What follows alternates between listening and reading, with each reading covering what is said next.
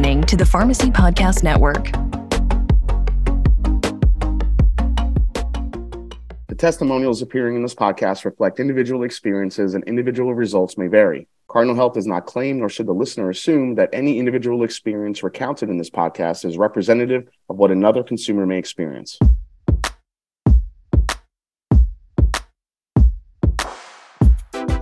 The Cardinal Health Counter Talk podcast, in collaboration with Pharmacy Podcast Network, is for independent pharmacists to learn about the state of the industry, innovative services and solutions, and the future of pharmacy. Join me, your host, Jason Callori, for conversations with pharmacists, Cardinal Health leaders, and industry experts, sharing best practices, discussing industry trends, and showcasing Cardinal Health products and services. You can subscribe to the Cardinal Health Counter Talk podcast on Spotify, Apple Podcasts, and wherever you listen to your favorite podcasts. Hello, everyone, and welcome back to the Cardinal Health Counter Talk podcast. I'm your host, Jason Callori, and today we have a great episode for everyone. I am joined by some special guests to bring you the latest information out of Washington, D.C. when it comes to independent pharmacy. To tell us what's happening on the Hill, we have two members of the Cardinal Health Government Relations team. First, Heather Ulrey, Director, State Government Relations. Heather leads State Government Relations for Cardinal Health, where she manages issues across the enterprise and lobbies at the state and local level. We also have Jerrica Mathis, who leads the Federal Government Relations team as Vice President of Federal Government Relations. Jerrica is assisted with trade associations and individual clients with legislative and regulatory advocacy and strategies before Congress and federal agencies. Welcome to the show, guys. Thank you for having us. Nice to have you back. Jerrica, we've done this before. So glad to have you back on. Heather's your first time on the podcast, so any nerves? You good? A little nervous, but I'm pretty good. I think you'll be. I got Jerrica here. You got Jerrica here, yes. Yeah. So let's dive right in, guys. Yesterday was a big day around the country. States and cities across America held elections on Tuesday, in the last major election day until the presidential primaries begin in January. Since this is the day after Election Day, and a lot of the results were revealed last night, we had Ohio voted and secured a right to abortion in its constitution. Governor Andy Beshear was reelected in Kentucky. Democrats gained control of Virginia's legislature, and Mississippi's Republican Governor Tate Reeves secured a second term. Now, I want to ask both of you, from your own analysis, on how everything took shape from a state and federal level, and how you think any of this could affect the independent pharmacies. Sure, sounds good. So, Jerrica, I guess I get to go first because the real action happened at the state level yesterday, not as much at the federal. I think what's so interesting to everyone is just voter turnout being as high as it was across the country, not just here in Ohio, which saw historical highs for voter turnout, but again, across the country. And what we've seen is in Michigan, for example, two members of the legislature actually won mayor seats. And so now we're faced with a legislature that has a very slim majority and really can't get anything done for the rest of the year. So there's that happening across the country as well in different states where those razor-thin majorities or you're dealing with a governor who's a Republican and a House that's a Democrat. It's going to really affect what happens for the rest of this year and into next year, too. Jerrica, what about your perspective? What are you seeing? I completely agree with Heather. And as she mentioned, most of the action last night was on the state side. There was one new member of Congress that will join us in D.C. at the beginning of the year. There was a vacancy in Rhode Island's 1st Congressional District. And it was a bit of a historic win in Rhode Island. The Congressman Gabe Amo is Rhode Island's first black member of Congress that they've elected to D.C. He seems to be pretty progressive from what we are seeing so far on healthcare issues. And so I think going along with the thin margins and how this affects issues, healthcare is on the ballot. Healthcare was on the ballot for this election. Yep. I think it will continue as we head into the larger presidential and congressional elections for next year. As it should be. What does the legislative calendar now look like going forward after all this? I'm not going to say there was a ton of change yesterday. You said it mainly happened on the state level. Correct. But what does the calendar look like for the feds and for the states?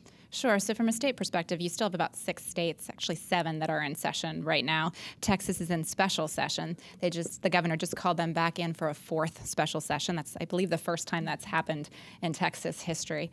So you'll have those that are coming back for what's called a lame duck, right? You have the opportunity to pass some legislation before the Christmas holiday season. And then coming back next year, you'll have the majority of states back in session.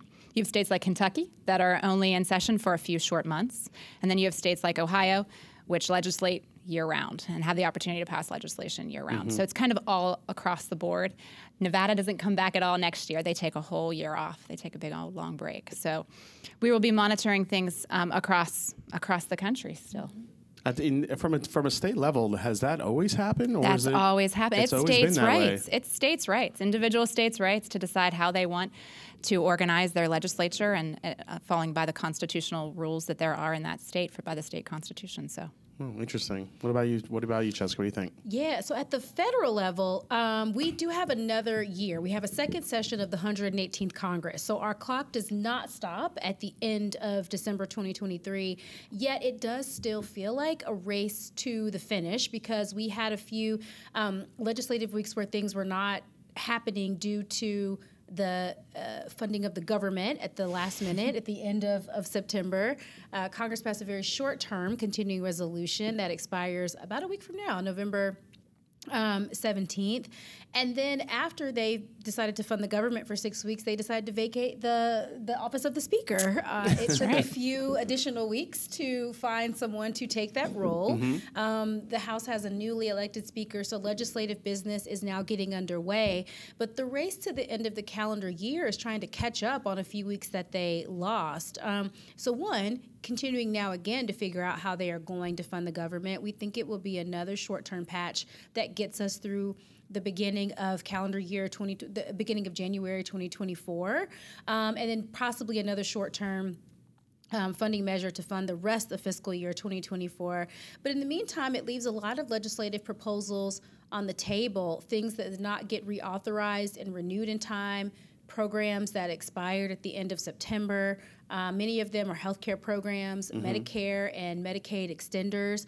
On top of it just relates to pharmacy issues, which I know we'll talk about more, PBM reform issues, provider status, a lot of bills that stakeholders are really interested in getting passed at the end of this calendar year, because while we have another year of Congress next year, you run into the elections and legislating stops a little bit before. Yeah.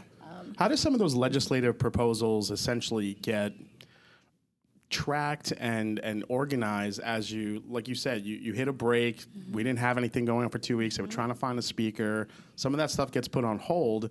And I can only imagine the amount of legislative proposals that are out there when it comes to either healthcare, infrastructure, education funding, transportation, whatever it may be. How does all that stuff get even organized, or do they just kind of take it as they come? How does that work? So it's a bit about who is the noisiest, right? Yep. What's the noisiest topic that gets traction? Okay. And I think that's true from both a federal and a state perspective. And what are ideas that can get run on when you're running a campaign? What's easily translatable to the voter are ones that seem to stick and move the quickest. In addition to simply funding the government, like a government shutdown is not in the best interest of anybody running for office. Or a state government that can't pass a budget is not in the best interest of anybody running for office. But we, as Jerrica began with, we tend to see that healthcare issues, everybody's impacted by healthcare in some way or another, whether it's you're walking up to your pharmacist to fill a prescription or you're going into the doctor's office to be seen for a backache. Everybody's impacted, and so everybody has some experience there, and those are issues that will, for decades forward, will always be a piece of legislative movement. I completely agree, and completely agree with Heather's assessment. I was going to say stakeholders. The squeaky wheel gets the grease, right? Whoever is the loudest, most vocal stakeholders, and this is where advocacy is really important. Again, you have 2 years in Congress, and you have a wide variety of competing issues, not just in the healthcare space, but as you've mentioned, it could be education, it could be taxes, it could be so many other things. But stakeholders, sticking to their platform, using their messaging, using their members and their constituency to stay in front of their members of Congress, telling their stories is how things move. On the federal level, as far as that legislation actually getting advanced, the House, this Congress, wants to go through what we call regular order. So once a bill gets introduced, they would like it to be scored to see how much it's going to cost the federal government, who could be impacted by it. They would like to have a formal congressional hearing, meaning they could mark up the legislation, make changes, add amendments, take things out, add things in. and then pass one chamber and pass the next. So it is hard to try to get an issue added to an end-of-year package if no one on Congress has addressed it or seen it. You may have an existing bill that's been introduced, but unless you've done some advocacy around it and gotten some champions, some co-sponsors, been able to see how much that bill is going to cost and possibly at least get it talked about at a hearing, you're probably not going to see much advancement at the federal level. I could have probably guessed whatever is making the most noise is probably going to get the most reaction and the most traction. Totally probably could have guessed that one. Yep. But thanks for that insight. So let's talk about that. Let's talk about some of the trends we saw over the past year, including HR 1770, which is essentially the provider status bill, the state of play addressing PBMs. We talked a lot about this at RBC with Doug Hoy and Buddy Carter that came to visit and talked to the entire group about it. So we had some updates there. So where are we now? What are some of those trends, and what's happening this year, which is kind of gonna maybe filter into even next year? Yeah, for sure. Healthcare continues to dominate, and we knew this. But Heather will get to speak to the states. But I think we feel comfortable saying we knew at the federal and the state level that healthcare issues were going to be at the top of the priority list, particularly around PBM reform. As it stands now, Jason, we're probably upwards of 25, 27 bills that have been introduced at the federal level, both across the House and the Senate, and the majority of them tend to be bipartisan. The Senate is a little bit further ahead than the House in moving PBM reform legislation. Just today, a couple of hours ago, before we met with you all, the Senate Finance Committee had a markup of a PBM package. I've mentioned there were upwards of 25 bills. They're largely among the same themes of those bills. A couple of those themes being transparency, looking into how PBMs make money, how that money gets passed down to patients, what some of their practices are, banning gag clauses, introducing any willing pharmacy provisions, banning spread pricing.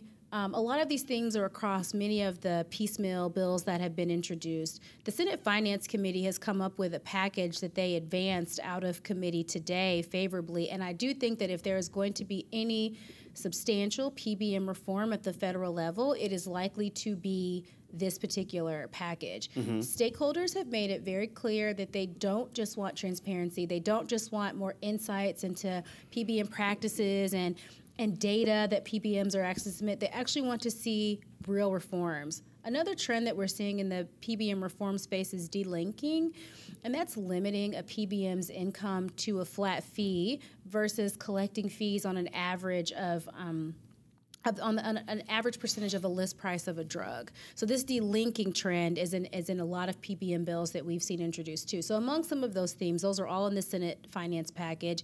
And there could very well be a shot that this makes it to some end of the year package if Congress gets it together. If not, I do predict that it will continue to be a ripe topic coming into 2024.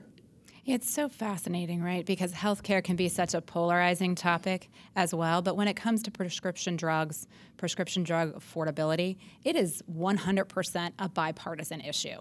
So you'll see Democratic states passing PBM reform. You'll see Republican states passing PBM reform. You'll see everybody running on their desire to reduce the cost of prescription drugs for everyday Americans. I mean, we saw Florida just this past May.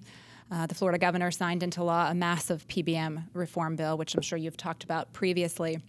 Many of those provisions will go into effect starting on January 1st, 2024, including a lot of transparency along how PBMs are practicing in that state.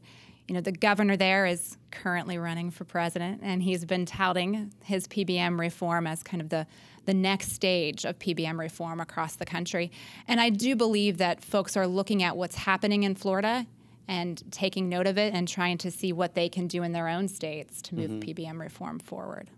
Now, as far as the PBMs, we know the PBMs have a stronghold with lobbying and really trying to make their case to keep themselves going. Are we seeing any reaction to some of the actions happening for PBM so far?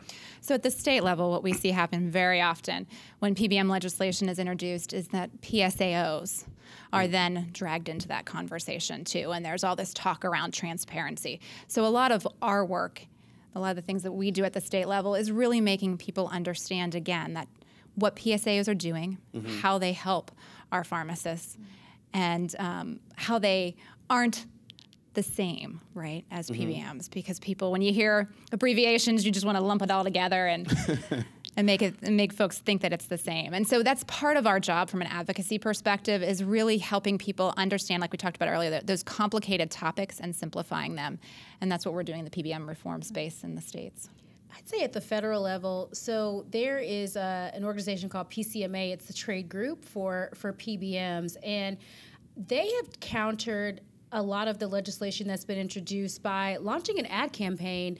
Believe it or not, you come home from work and you're having dinner and you are watching commercials along with the 6 o'clock news about, why PBMs are good. It's a little unprecedented, and it does make me think outside of the Beltway, how much people who are impacted by PBM practices are actually paying attention and how they are interpreting all of this and what that will mean for them as they go out to vote next year. But yes, PCMA has responded with a large ad campaign.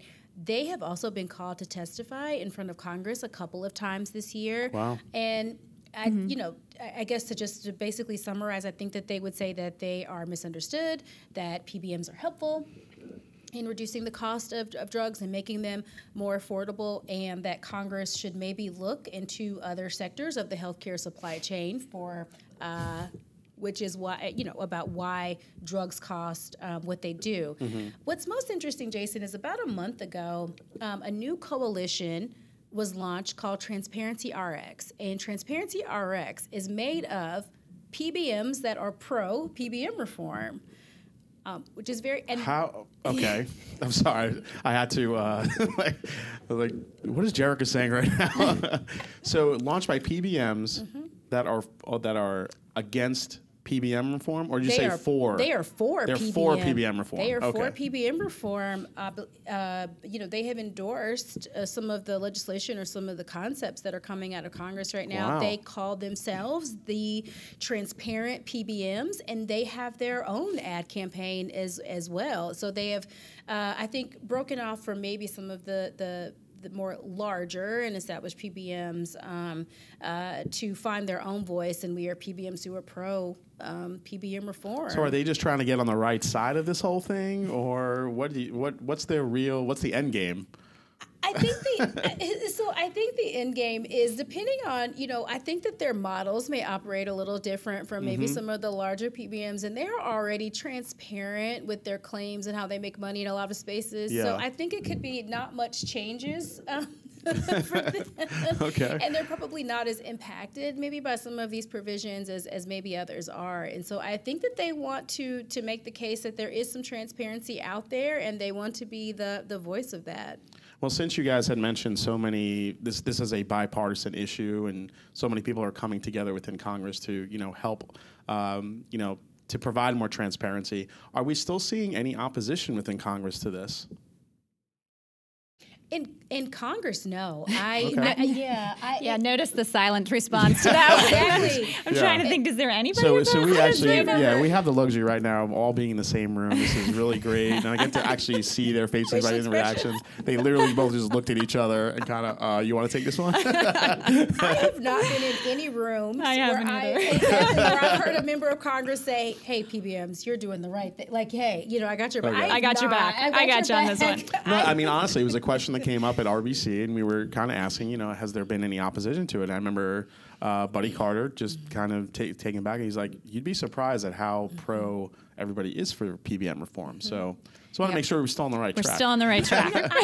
I was at an event with Representative Diana Harshberger, who's the second pharmacist in Congress, elected after Buddy Carter and represents Tennessee. And I'll note a comment that she made. She said, it's not that we want to tear PBMs down. It's not that we want to put them out of business. We just want to look into and examine some of their practices and really just make sure that patients actually benefit from them. Correct. Correct. So I thought that was, because I think that some of the rhetoric is harsh. And again, if you look at some of these ad campaigns and commercials, it does kind of give a message of let's just burn it all down and start all over. And so I thought, coming from a pharmacist herself saying that's not what we want to do. We just want to make sure that people are benefiting. Well, and contrary to popular belief, the best public policy is made in the middle. It's not made on either end. And I think that's all we seek to do too, is help define public policy in a way that benefits pharmacies and pharmacists across the country. And some of that's going to include PBM as a part of the healthcare cycle. It's not to burn them down. That sounds great. Two opposite sides come together to meet in the middle to make decisions. It's a novel idea. It's a novel idea. But absolutely love it. Well, let's talk about some of the trends now that will maybe trickle into 2024. And then when we were talking before we started recording, we mentioned drug shortages and how that could start impacting 2024, as well as any other trends that you guys see coming. Sure. The cable news cycle really influences, obviously, public policy and what we hear and what's being discussed. And so you're hearing lots of reports around drug shortages across the country and impacting the patients. And those are the most questions I get from legislators in the majority of states is what's happening with drug shortages? Why are they happening? What can we do to correct that? We want to make sure that our constituent can get the cancer drug they need, or our constituent can get the ibuprofen they need for their child. Not all topics can be legislated. And this could be one that there's no legislative fix for. Yeah. But that's why I think it's really important to have these conversations and bring everybody to the table, everybody impacted, hospitals, pharmacists, distributors, manufacturers, to really understand where the root of the problem is and, there's and so how we many can solve factors. it. Yep. I mean, yeah. And the reason for one shortage is not the reason for the 100%. next. Correct. It's certainly not a one-stop shop that you can find solutions. And I completely agree with Heather's assessment. No one in the healthcare supply chain benefits from shortages. Certainly not patients, but none of us who are also, distributors, pharmacists, providers. No one benefits from it. But it is absolutely extremely complex. A lot of members of Congress will point to onshoring, where we get some of our API, bringing a lot of production and manufacturing back on the domestic side. And not saying that's not saying at all that's a bad solution. I think it certainly could be a contributing factor to mitigating shortages, but also that does not happen overnight. That is still, much like any of these complex factors, a years-long policy change that it would take to impact. And so, as we were talking about before we got started, we knew PBMs were going to be at the top. We knew that they were going to get, taken to the front of the line, so to speak, as far as healthcare policy issues. But drug shortages is something that we've seen rise to the level of attention, both at the state and federal level, a little bit more. This sort of started, last year, around this time last year, last fall. Parents were writing their members of Congress because they couldn't find children's and infant Tylenol and children's and infant Motrin. As the fall season weather changes, you start to get more colds and flu. And then it rose to, I think, a level of higher of attention, which Heather already alluded to, with the shortage of chemotherapy, cancer drugs and some generic injectables. And so this has caused Congress to start to have some conversations with the Food and Drug Administration, reach out to try to have conversations with others in the healthcare supply chain, write letters about how, asking questions about how we can address this. And then last but certainly not least, offer legislation. And we've seen draft legislation that was circulated out of the House at the end of the summer. It has not been formally introduced. The Energy and Commerce Committee, which introduced the draft legislation, asked for stakeholder feedback. So a variety of stakeholders wrote in their thoughts about their response to the legislation. But to Heather's point, I totally agree. It's probably, if there is going to be legislation, it is, again, one of many factors and solutions. And the things that we have to be careful about if we're going to enact legislation either at the federal or state level is that there are not unintended consequences. Yeah. And that to make sure that at the end of this, when you're implementing it from one sector of the healthcare supply chain, that it doesn't crunch another, because what you eventually end up doing is you just exacerbate those shortages that you were trying to stop. And that's why you can't just, we like to complain about how long it takes public policy to move forward, but this issue in particular, there's not going to be one quick fix. And if there is a piece of legislation that passes very quickly on this, I guarantee you it's going to be one that we're probably going to be looking at again and altering. So I think there is a place for a thoughtful public conversation and giving public policy the time to do its work before just kind of slapping on some kind of fix that isn't really going to solve the problem. From an independent pharmacy standpoint, obviously DIR fees and is always at the top of mind. Obviously PBMs. Where do you see that kind of falling in 2024? We just talked about a lot of the things that are in process right now. Do you think 2024, 2025, as we get into these the next couple of years, how do you feel the independent pharmacists will really benefit from all this that's happening? So the DIR legislation the DIR final rule goes into effect in a couple of months in January 2024. As you have mentioned already, Jason, there is legislation out there that community pharmacists have really helped support and shore up. I think that the hope there is that legislation could be, it's ripe to be tacked on to some of these PBM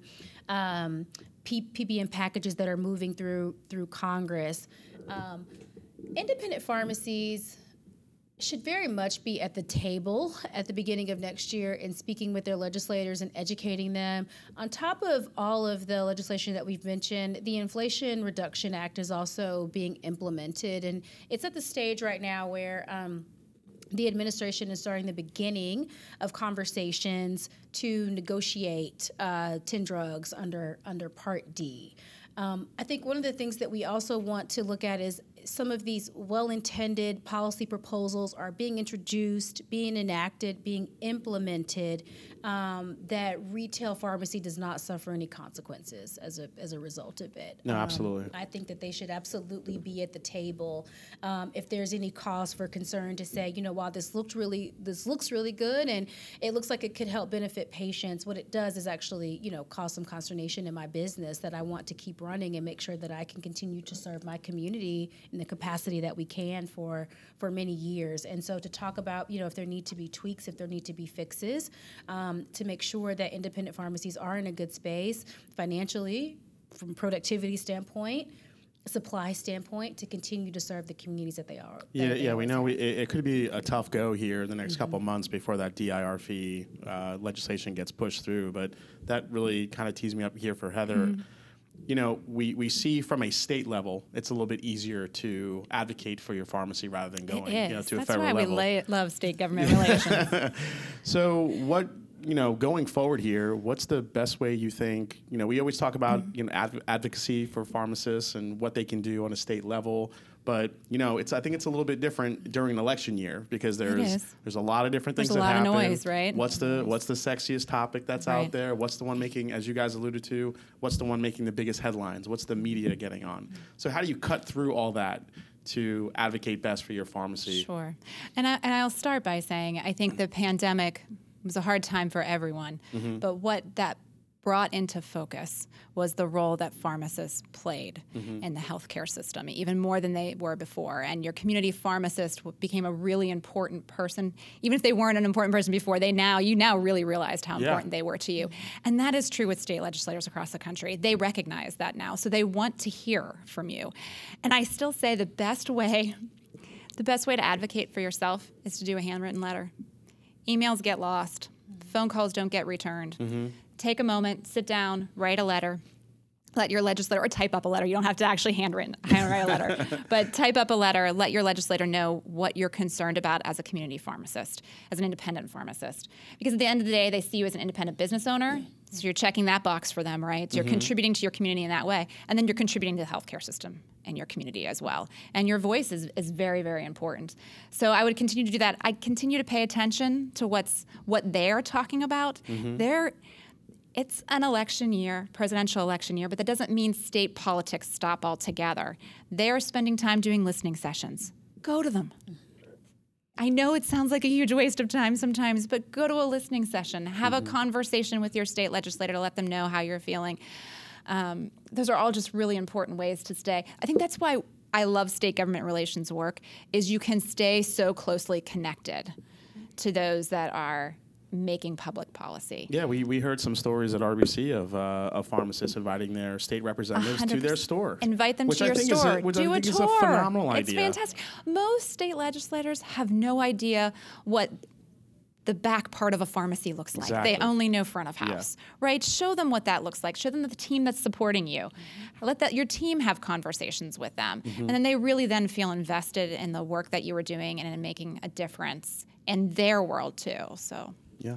I think if we could put members of Congress as disguised people like undercover boss and make them we work. should do that. I see a new show. I see a new show. Okay, Let's do that. We're all copywriting that right now. Undercover pharmacist. Undercover pharmacist Congress style. Congress edition. Congressional edition. I'm going to need a minute to come up with something. We'll work on the pilot. We'll work on the pilot and report back. But all of those things are, in election years, members of Congress and candidates are, home in their districts more than they're in D.C. Yep. So to Heather's point, this is the time. If you have time to step away and go visit them in town halls, because they are running for their jobs. And as you've mentioned, you are, independent pharmacies are an important part of their community, not just because of the work they're doing. You're employing people. You are a business, and you are serving patients and families. I want to go back to something that you mentioned earlier that we didn't get a chance to expound on, but HR 1770, the Equitable Community Access to Pharmacists Act. I mean, this was the origin of it, going back to Heather's point of how pharmacists stepped up to the plate during the pandemic. And so that bill, if enacted, would create a permanent reimbursement mechanism for pharmacists under Part B to get reimbursed for the diagnosing, treatment, and vaccinations of COVID, flu, strep, and RSV for the Medicare population. So again, that particular demographic, but also the most vulnerable, and especially in areas that are completely rural, where patients have an opportunity to be in front of their pharmacists, in some cases more than providers. And so that bill at the federal level is making really good progress. It has a House and Senate companion, which increases opportunities for it to advance. Cardinal Health continues to be supportive of that bill, continues to add co-sponsors to that bill, contribute to congressional hearings and listening sessions for patients and congressional staff, and really hopeful that that is a piece of legislation that can get added to either an end-of-year package or something that we can see passed before the 118th Congress expires next year. But in the meantime, absolutely endorse inviting members of Congress to your pharmacy to see what they do. The other thing that I would add is, there are incumbent members of Congress, those who already represent you and they're looking to recompete for their jobs, but there are also candidates that are also looking to take those spots too. And I wouldn't assume that a candidate that you may not be familiar with is running and trying to get to know their communities better as they campaign. I wouldn't assume they know everything that you do, and I would invite them out as well. It's certainly not a political issue.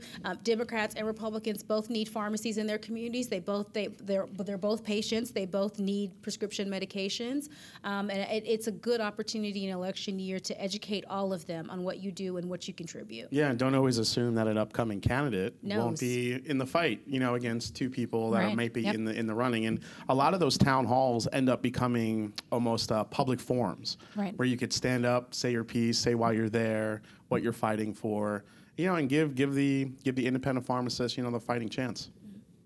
Yeah, Heather, anything else you want to add?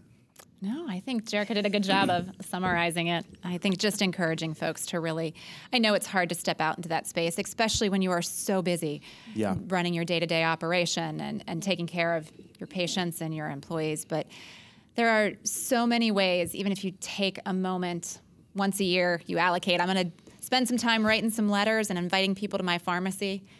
Don't take for granted the effect that has. Members remember stories, and they remember people they meet.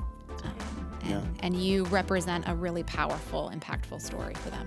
All right, we're going to end it right there. I want to say thanks to Heather and Jerrica for joining us on the show and for providing so much valuable information for our independent pharmacy listeners. Thanks for stopping by. Hope you have a great rest of your week. Thanks for subscribing to the Cardinal Health Counter Talk podcast. We hope you enjoy the show. If you haven't yet, make sure you subscribe and download the Cardinal Health Counter Talk podcast wherever you get your podcast. See you on the next episode. Take care, everyone.